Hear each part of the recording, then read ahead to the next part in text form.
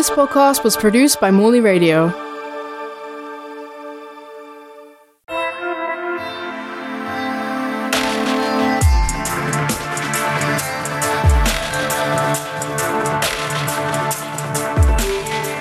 Artcast is presented by Matt G, who is Programme Area Manager of Fine Art at the Chelsea Centre, which is part of Morley College London. The podcast is a series of informal discussions with professional artists and designers, accompanied by students who are studying with us at the Chelsea Centre. In terms of students this time, we have Karen Mulville from our Access to HE in Art and Design. We will also be joined by the collaborative street art pair Faile, which comprises of Patrick McNeil and Patrick Miller. Faile's work consists predominantly of painting and printmaking. They show a range of work from sculpture, paintings to large-scale murals, stencils, and even prayer wheels. They work on the street and within museums and galleries, using culturally driven iconography and critique on capitalism and consumerism. Notable exhibitions include one at the Tate Modern in 2008, which featured a 240 square foot image of a Native American in full regalia amidst a shredded collage of pulped images and found signage affixed to the Tate's exterior. Temple was a work in 2010, which was a full-scale church in ruins in Lisbon. Tower of Faile was a 40-foot tower of wooden blocks combined with screen prints, which was a collaboration with the New York Ballet School, which was displayed at the Lincoln Center for Performing Arts. In 2015, they had a major retrospective at the Brooklyn Museum, which featured a return of the temple from Lisbon, which combined with large-scale marble sculptures. Wishing on You in 2015 was a 7-foot high kinetic sculpture placed in New York Times Square.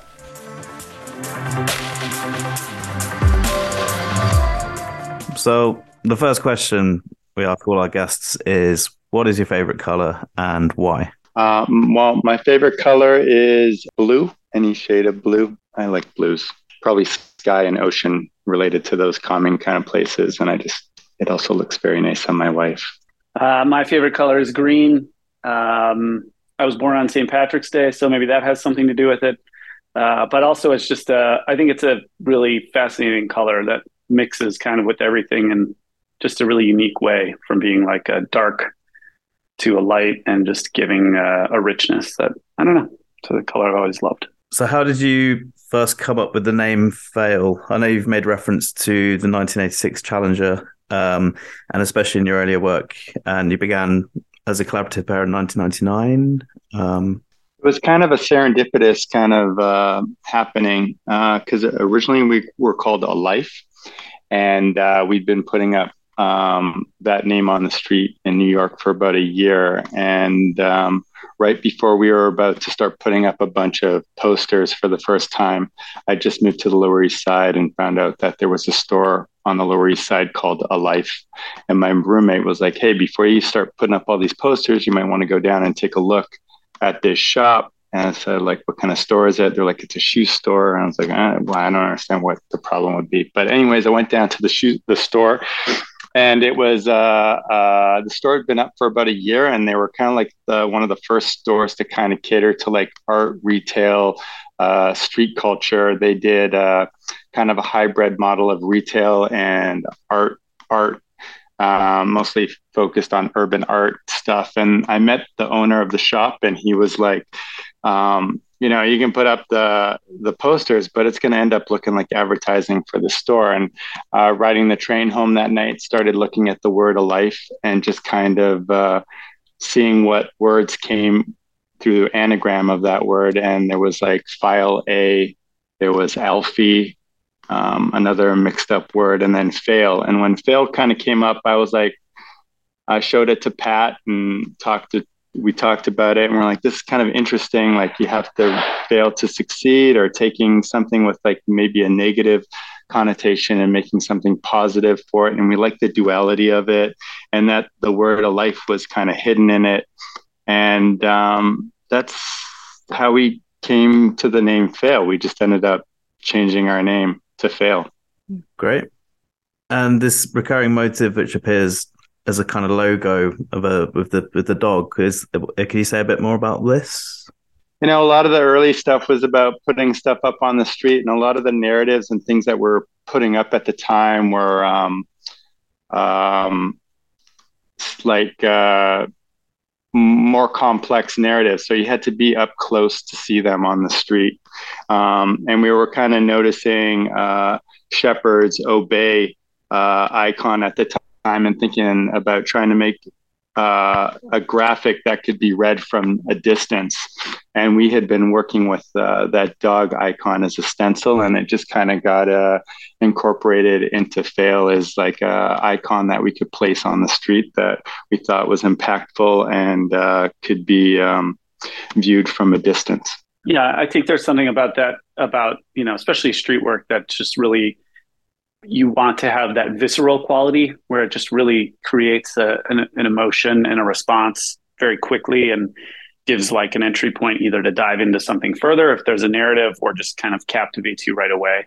And that image has always just been really great, to see at scale, and kind of do that in such a simplistic way. I was just wondering whether you've always worked together, and whether you work separately now or sort of ever, or whether you've always been a sort of collaborative in your work. I guess we've really worked together pretty exclusively since the late 90s and early 2000s. Patrick and I met the first day of high school when we were 14. He had just moved from Canada, and we shared the same name, and that really just led to a friendship in art and making. We had the same art teacher, the same classes, so we were always trading sketchbooks. And I think just really loved, obviously became good friends, but also just loved that energy of a shared passion together. And I think when we started university together as well, and it was just always a part of our friendship, and always a part of what we did. Like, it was just fun to kind of, be in sketchbooks together. And it was always something that we were kind of looking at and thinking about. And when Patrick went to college abroad and to Nottingham, and then came back, he had kind of brought back like a whole new energy of things. And then he went to New York, and I went to Minneapolis we both went to art school.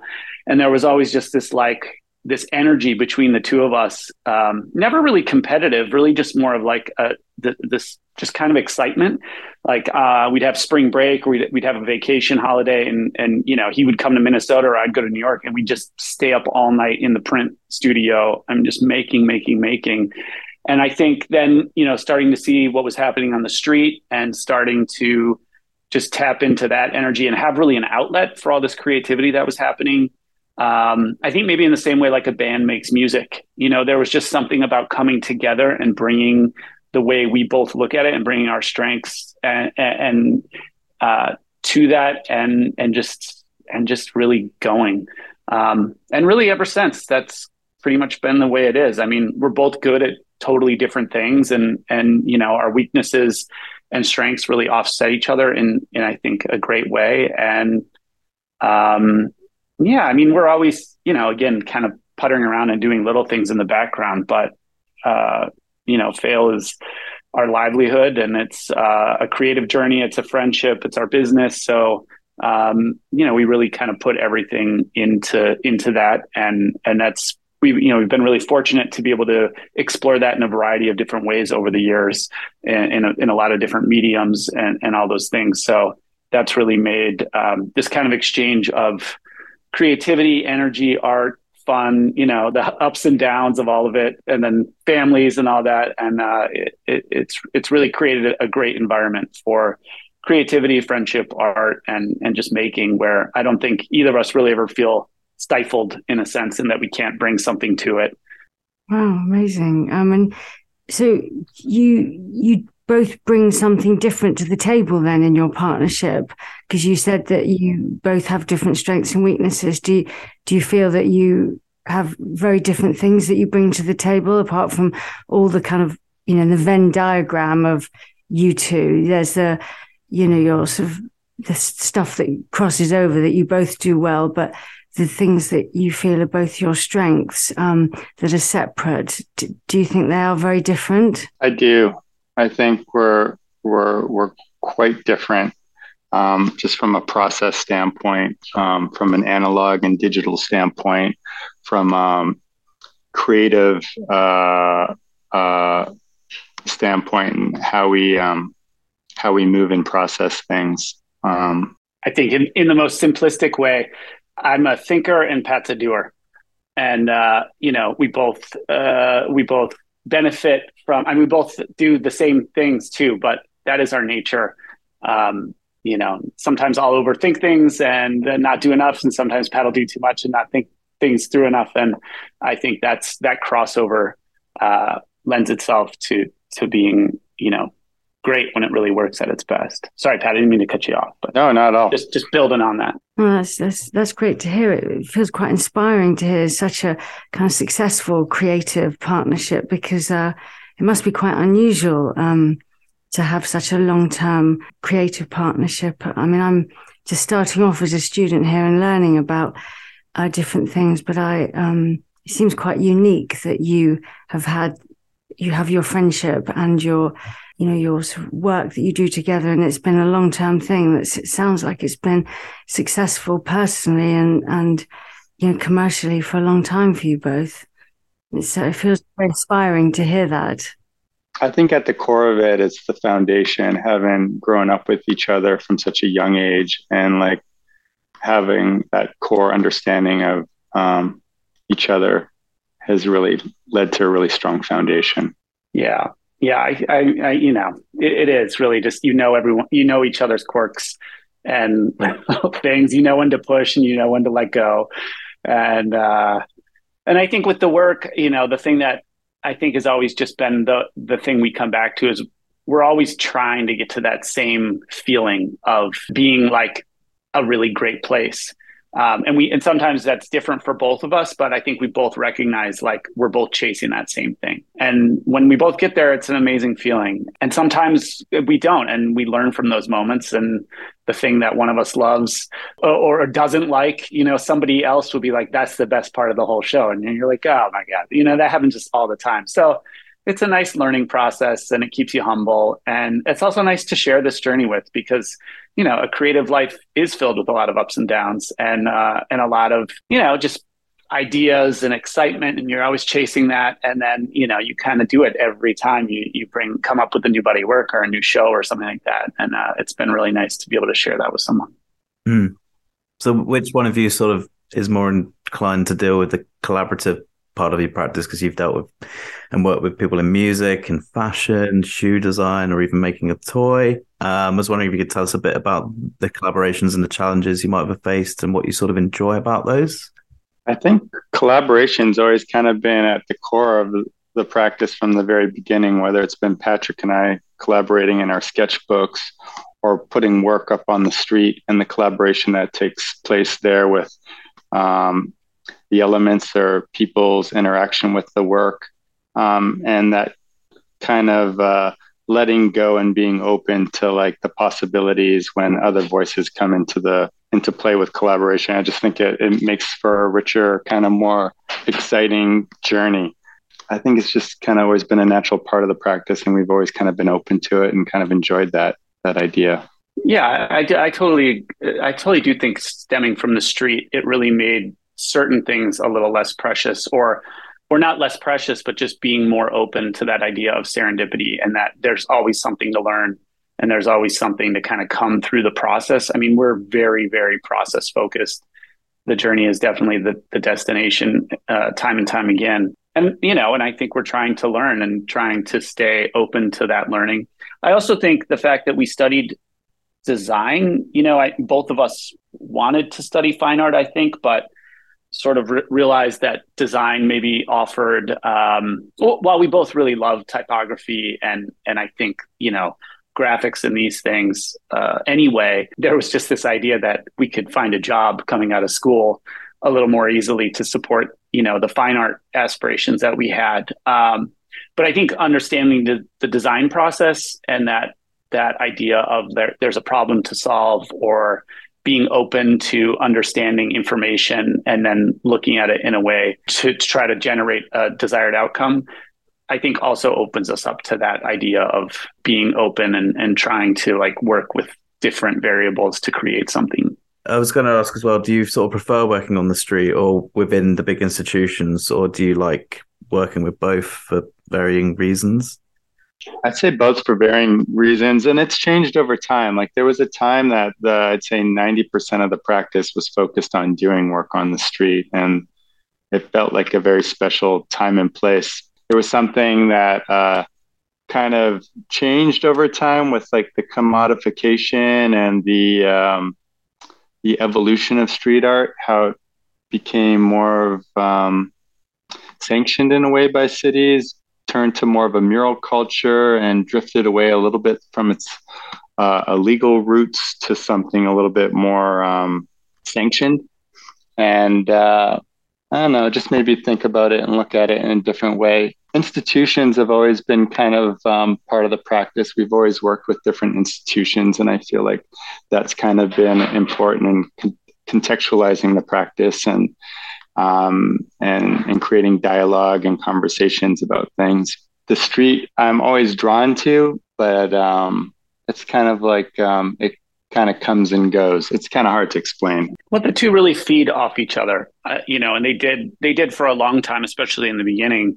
I think part of it's being in New York City and just the amount of stimuli and the amount of just stuff everywhere.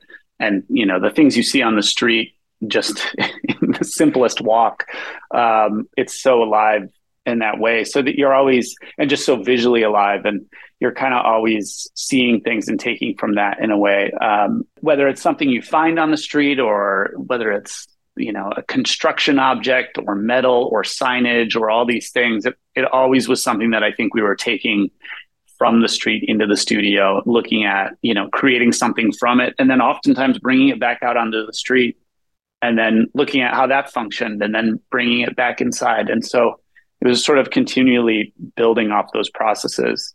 A symbiotic kind of loop. And, it's also just changed too, right? Like in the early days of the street, it was just so amazing to like be able to get work out there from being in college, and like, wow, you get this piece up on the street and a couple of people photograph it. And then maybe it was going to be in a magazine. And all of a sudden, like 5,000 to 10,000 people might see this, which was just mind blowing. Now it's like on Instagram, a single post you have way more views than, an exposure than you did back then. But there's also just so much noise.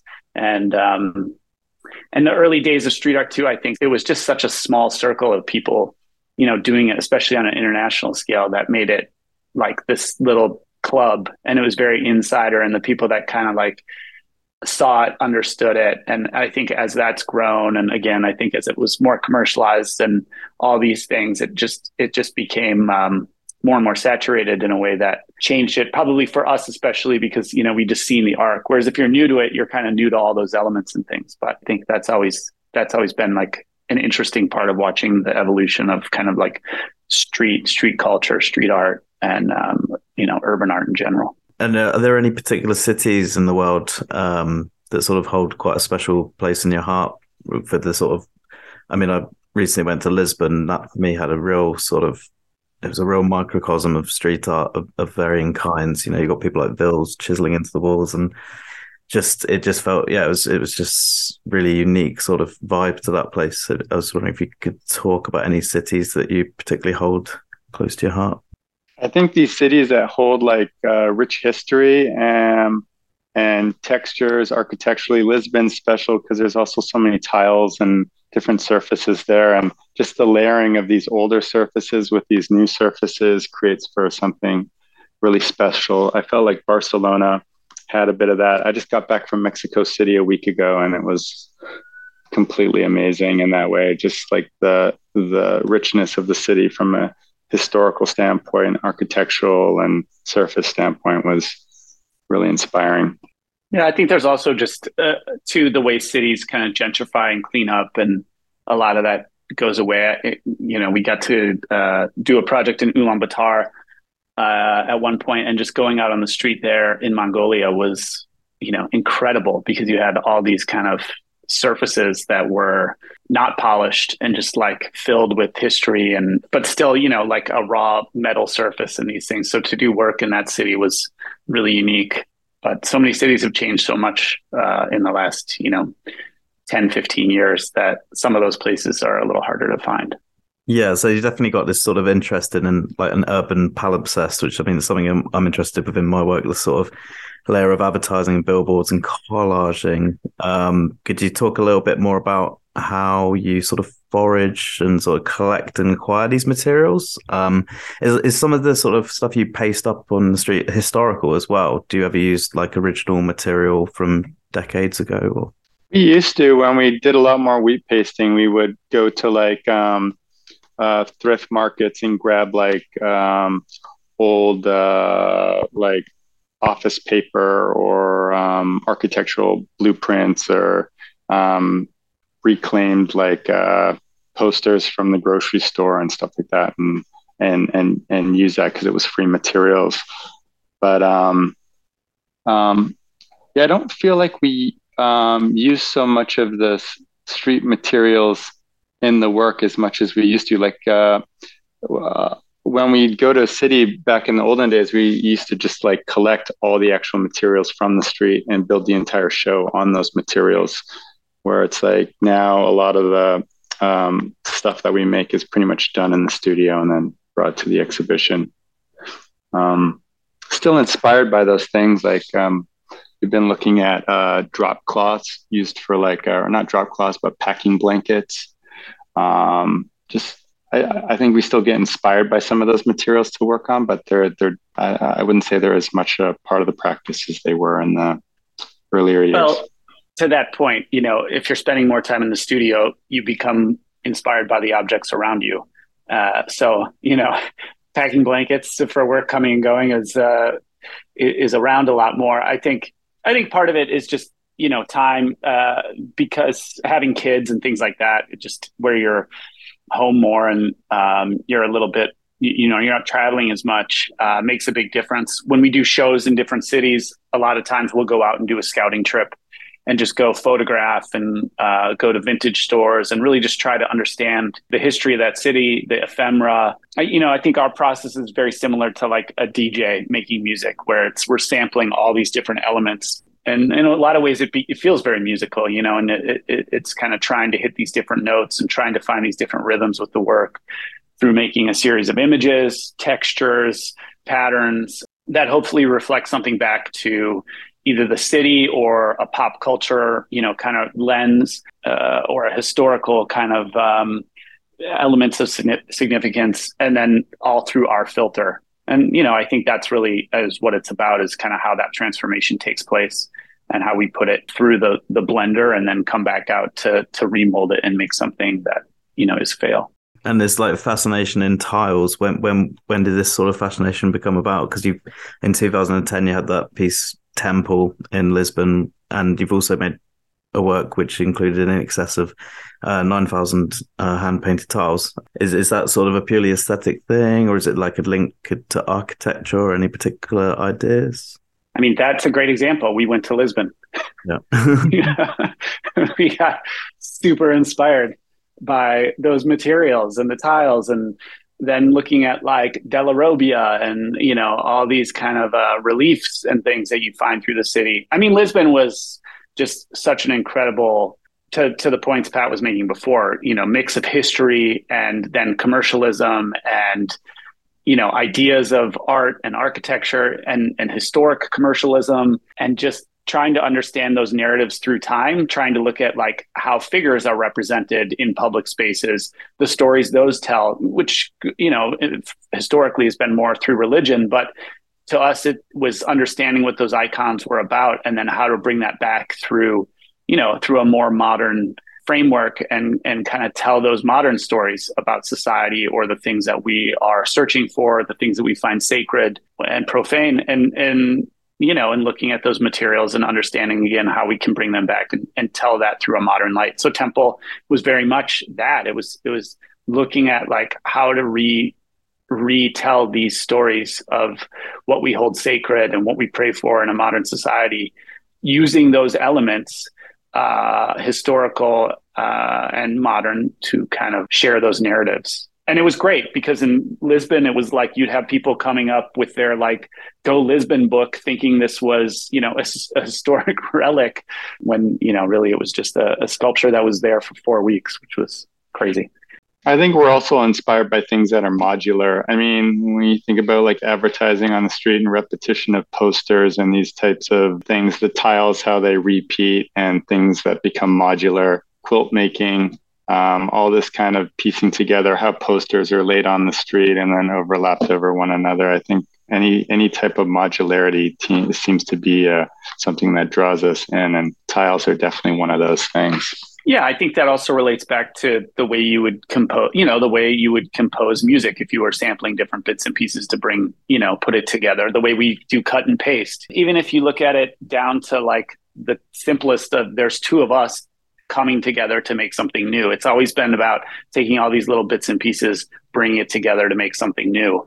So that's kind of the gestalt of that idea, I think, has really just come through again and again in our practice and in our work and the things that we create.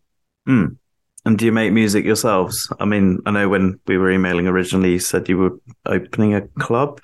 Yeah, no, we don't make music, but it's been a huge inspiration. I guess it is for all of us in a lot of ways. But I think, again, just understanding like the process of making music or making motion-based work or those things through time just becomes something we're connected to pretty heavily.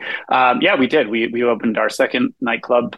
We have one in Detroit and one in New York, which is an extension of Deluxe Flux, which is a project we actually opened in London in 2010, which was really based and inspired by, our experience of going to arcades as kids. And I think seeing, just these incredible spaces where it's like just so visually stimulating, and the sounds, the stories coming to life through the video games, but then the objects themselves in the arcade cabinets and the tokens, and just kind of that whole world was something that was a real strong inspiration. And we had sort of done it over 12 years through museums and pop-ups and all these different things. And that's when one of our partners, gallery partners, floated the idea of turning it into like a permanent space. And we just said, as long as we can weave music into that, and it's kind of grown from there.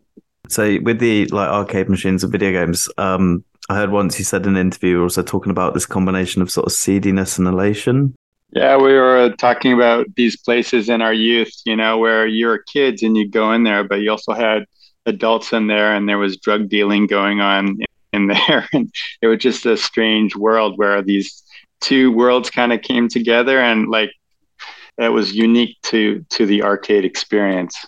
Yeah, I think just those stages of life, and also the things you're tuned into, where the difference between one age to a couple years later, the things that you're tuned into, and that incredible layered microcosm that, arcades are and were. And I guess in that way that clubs can be too. But, I think for us, it's about really creating this like art installation first, and then just delivering this experience where you can really let go and dance. And, I think from so many years of doing shows, Deluxe Flux has always been probably our most fun show to do, because it just, people let go. They're not, just looking at paintings on the wall and, sipping wine and like having these kind of conversations. It's really about, it's about that visceral experience of being there, of hearing the sounds, of playing the games, of interaction, of bringing the art to life, which is, through both the arcades, through our puzzle boxes and things like this. We've always, and I think probably stemming from the street and just like people, tearing a poster or writing something on it.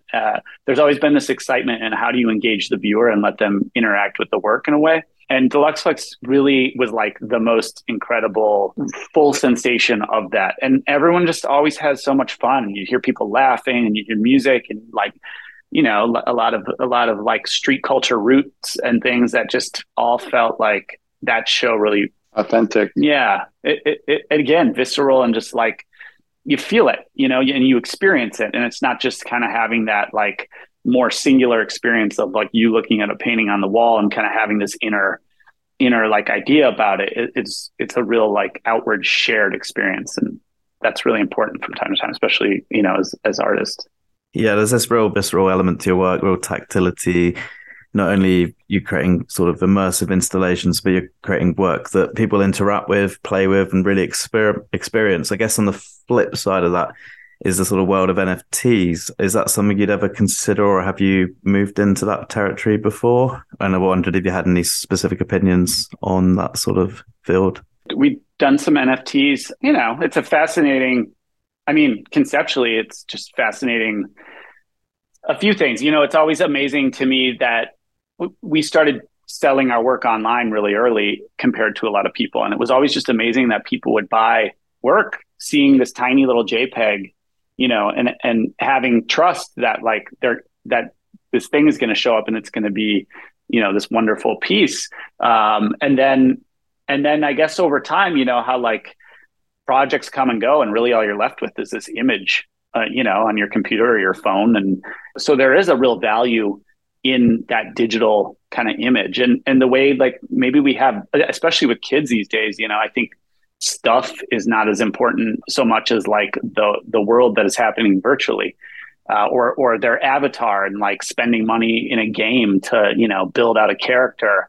So I see all those things kind of happening, and it is fascinating. And I do think we're not far away from, you have a screen that essentially looks just like paper, and you have this digital thing that you collect.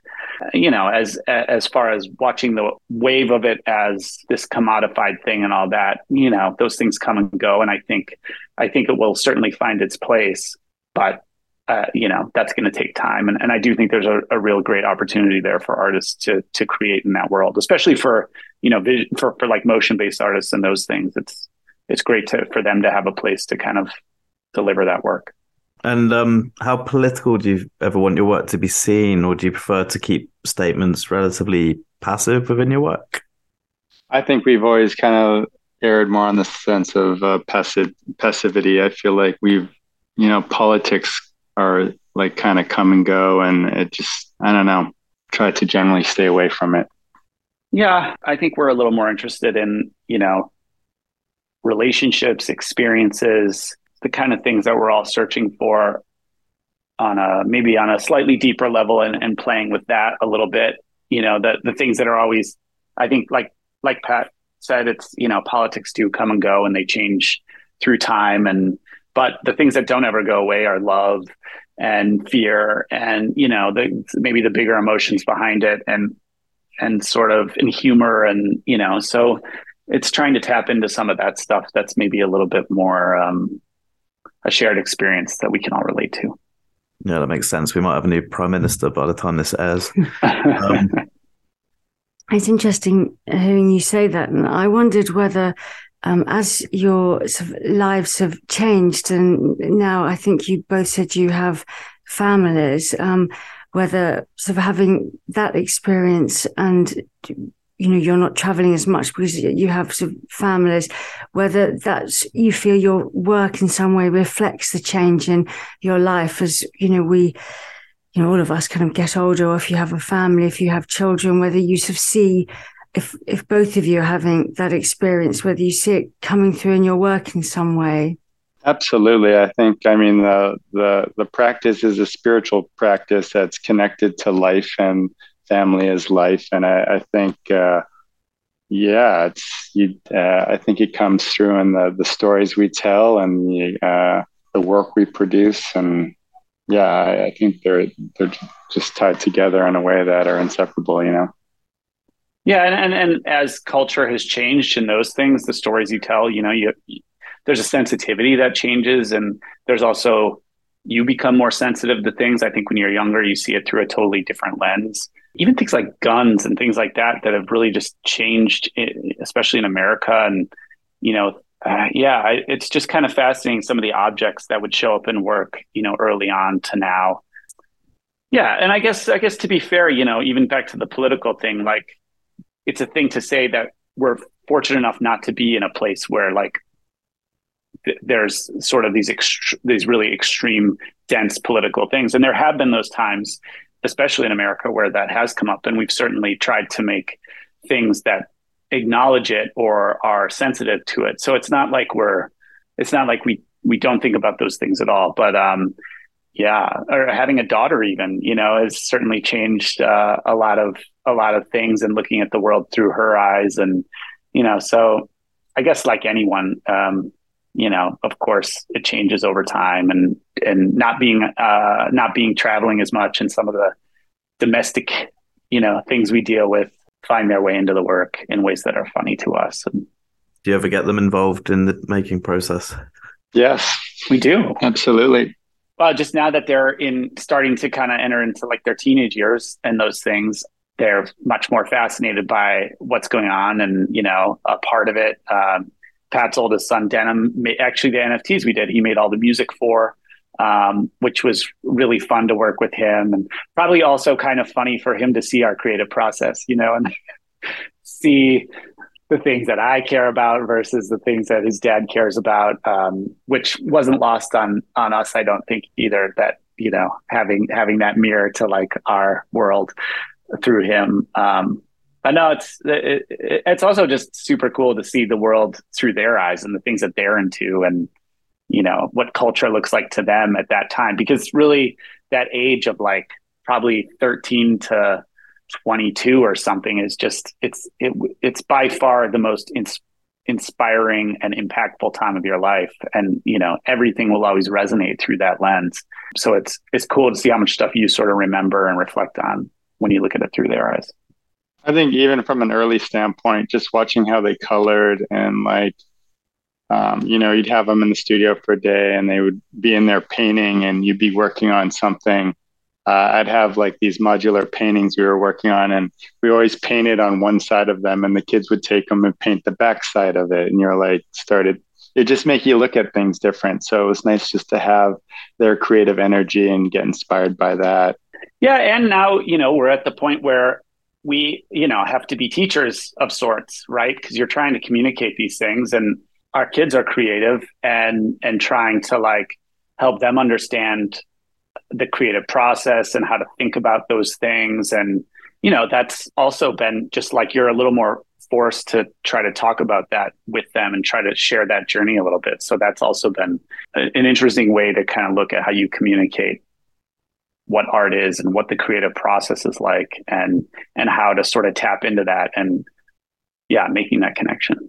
Okay. And have you got like a particular system when it comes to printmaking, sort of any particular mediums that you prefer printmaking, or is it a very sort of non-precious sort of experimental process that ends with something like quite precious and refined, with hand finishing elements and sort of combination of pasting and all sorts of techniques?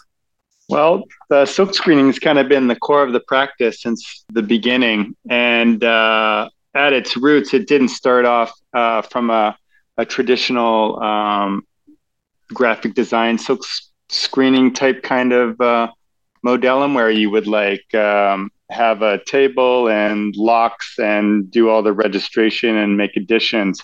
It started in a fashion school where they printed yardage of fabrics. So most of the students in that class were printing yardages of fabric, and we would lay the sheets of paper out down the table and kind of free form, just really like loosey goosey kind of printing. And that kind of set the bones for like how we print today. It's a pretty loose style of silk screening. It's a little messy, a little dirty, kind of open to mistakes. Usually when we're doing additions, we'll do like a 5 or 6 unique variants. Usually the one that is the most difficult in the set turns out to be the most interesting by the end, because you just kind of keep pushing it. And then from there, if we like one of the 6, we'll set off on making an addition from it.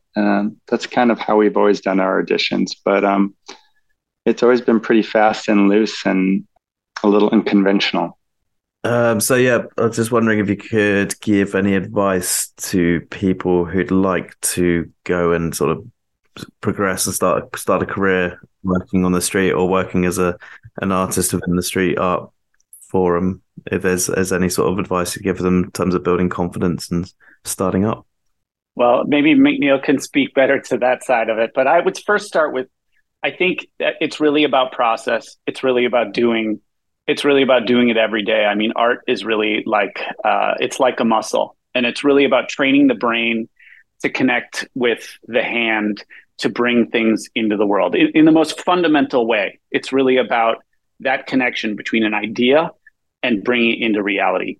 And the process of doing that a little bit every day, whether that's drawing or sketching or making, just it's really, really that. I mean, even in a metaphysical way, it's sort of about manifesting these things into the world and as a creative person being able to come up with these ideas and make them a reality.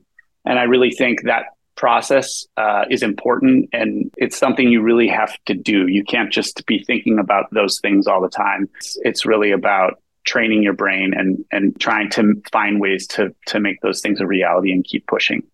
And I think for the street, it's really, for us, it was just an opportunity to get the work out there in a bigger way and just go do it. I mean, it's always come a lot easier to McNeil.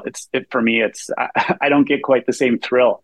So I can see it through that lens. And when I do it, it's always amazing and it's so fun and it's very exhilarating to get work out there and see it live. And see it be in a public environment where anything can happen. It's totally different than a gallery show. It's less precious. It's alive in the world, and people will see it. And I think there's a lot of great ways to do that. That is really simple and doesn't have to be destructive. And it can just be a platform for your work and your voice and getting it out there. Have you found it sort of easy during your careers to keep sort of going?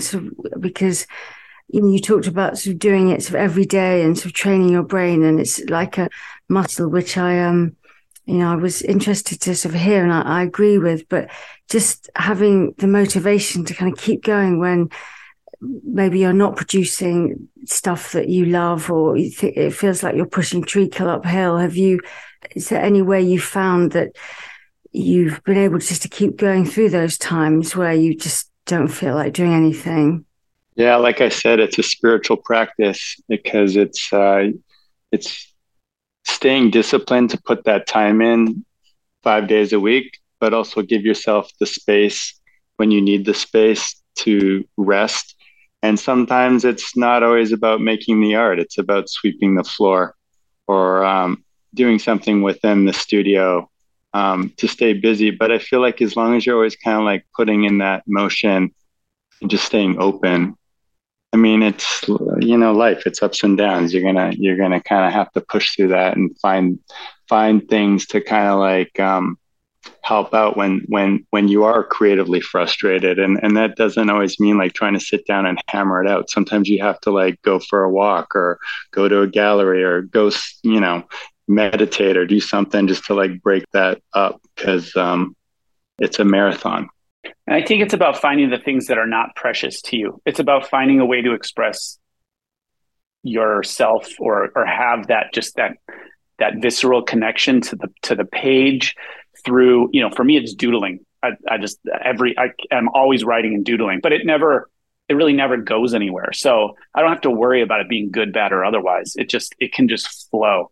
And I think writing is that way for me too. I really enjoy the process of writing, and oftentimes it's not what we do. So I can just jot down a little idea, or I think it's whether it's making a mark on a page, whatever it is, but it's not the work. It's not the thing you're going to put out there. So you don't have to be precious. And I mean, a lot of this is me telling myself these things, but yeah, I think finding that thing like that isn't the thing you have to be critical of, but can just let you get it out, is important to find a connection to. Yeah, the doing is as important as the thinking. Sometimes you just got to do. And sometimes those doings, you think, oh, this was a waste of time. But all of a sudden, like a month or a year later, something presents itself and you're like, that thing that I thought was useless here. This would be amazing for this. So it's just, staying open to the mistakes, staying open to like experimenting, trying things that make you uncomfortable, and just embracing that. Yeah, and keeping that creative muscle going, as you say, like taking pictures. You take, if photographers take hundreds of pictures to find that perfect shot, and I guess it's the same with writing and doodling and. Absolutely. And the cool thing today is like your phone is basically like a scanner. You know what I mean? It's like, that's one thing I love about working digitally is that it's just, you can throw those photos into things and just kind of explore or work it in, especially with printmaking. You can just photograph all these surfaces and then bring them into a print or something like that. And I don't know. There's so much around there. It's really just being open and trying to stay fascinated and not be too critical at times, and enjoy the richness of the creative world around you. And while we're talking about logistics of creating art and putting it out there, have you ever faced any sort of backlash or controversy to your work that you put out there for any particular reason? And I was wondering if you could talk to us about how you dealt with that. I feel like little things here and there. I don't know. Maybe I'm forgetting in a way that's helpful. I don't remember being like super controversial or anything like that. I remember print releases back in the day. There was like problems there, but it wasn't so much about the work. It was more about logistics. Yeah, I think, we've changed our bodies of work and our styles a lot to varying degrees of success and things. And that's, maybe not the easiest or as appreciated by like our audience and fans, but we're, again, always on that journey, and we get excited about things and want to explore and want to abstract and then bring it back. And, I think you have fans and they are vocal and they're critical, and, having to take those things into account and appreciate them and then let them go. I think it was David that was talking about this in his podcast, but it's so true. You have 1,000 people say great things about work, but that one is the one that you remember. So you've got to be careful how you filter those things. And, you try to be sensitive to it. We've certainly a lot of cultural references and all those things into our work. And, there's times where you have to be more sensitive and try to look at it through other lenses, but you got to keep going too. I think there's a stigmatism maybe of street art too. That's always been a thing. That's coming with blessings and come with the curse as well. Do you mean like with the fans thing you touched upon? Do you mean not so much fans, just the way street art in general is perceived as like kind of like a commercial art, or just the stigmatism that comes with like street art and how it's perceived. Like graffiti always has its core ideas of rebellion and anti-commercialism at its core, but street art, I think, has kind of drifted away from those roots into more commercial sense, and that I think kind of puts a bit of a stain on it sometimes. Okay. And in terms of other artists, could you recommend to our listeners one artist that you think people, maybe one artist each, that you really think people should go out onto the streets and check out? I feel like streetwise, we've just been talking about this lately. There's so little activity these days that we feel like we really see.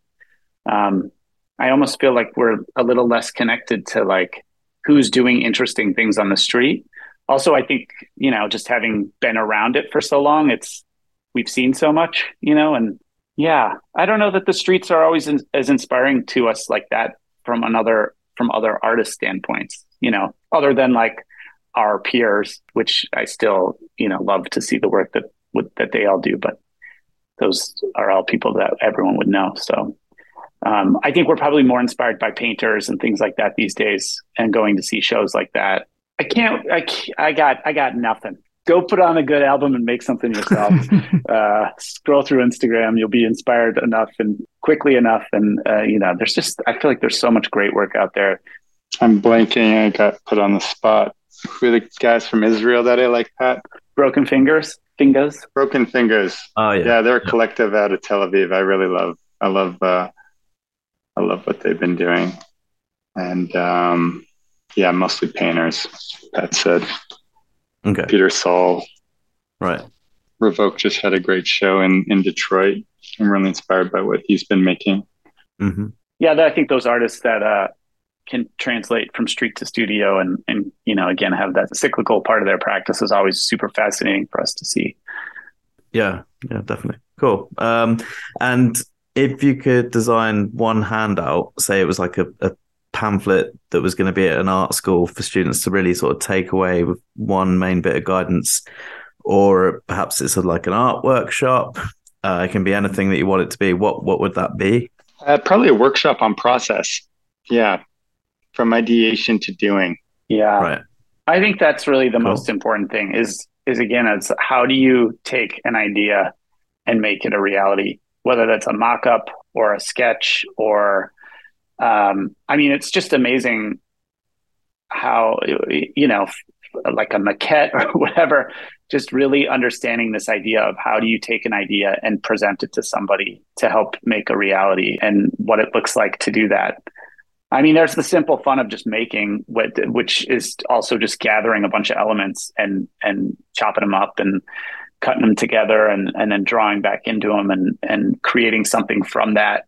I guess it's really just that idea again that there's so much to be inspired by around you and trying to gather, collect, and then do, that should keep you busy for a long, long time. I think also being able to identify like process along the way and just seeing things that are where possibilities lie within the making that, you always think about getting from point A to point B, but there's these little things that happen along the way when you're making something that can lead off to other bodies of works or other ideas. And it's just showing how to like maybe be open to that or see those possibilities within the process. Cool. Have you got anything on? No, thank you so much. I really sort of love listening to you, and I do feel as a sort of newbie student, I feel very inspired. So thank you for all that you said. Oh, right on. Good luck with the making. Absolutely. Thanks for taking the time. Yeah, thanks so much for joining us, and good luck. I know you got a print release on Thursday, I believe, so I hope that goes well. Yeah, thanks for giving us the opportunity to also just talk about this stuff. It's always great to be able to share the things we've learned along the way, and it's nice for the both of us to have those moments and document it. So, and thanks for interviewing everyone. It's been fun to listen to the show. Oh, cool. Thank you.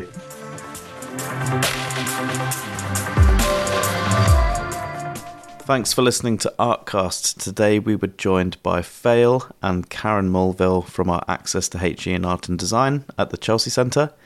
You can check out Faile's work at faile.net, which also has a mailing list so you can sign up for their future print releases, has an archive of their exhibitions.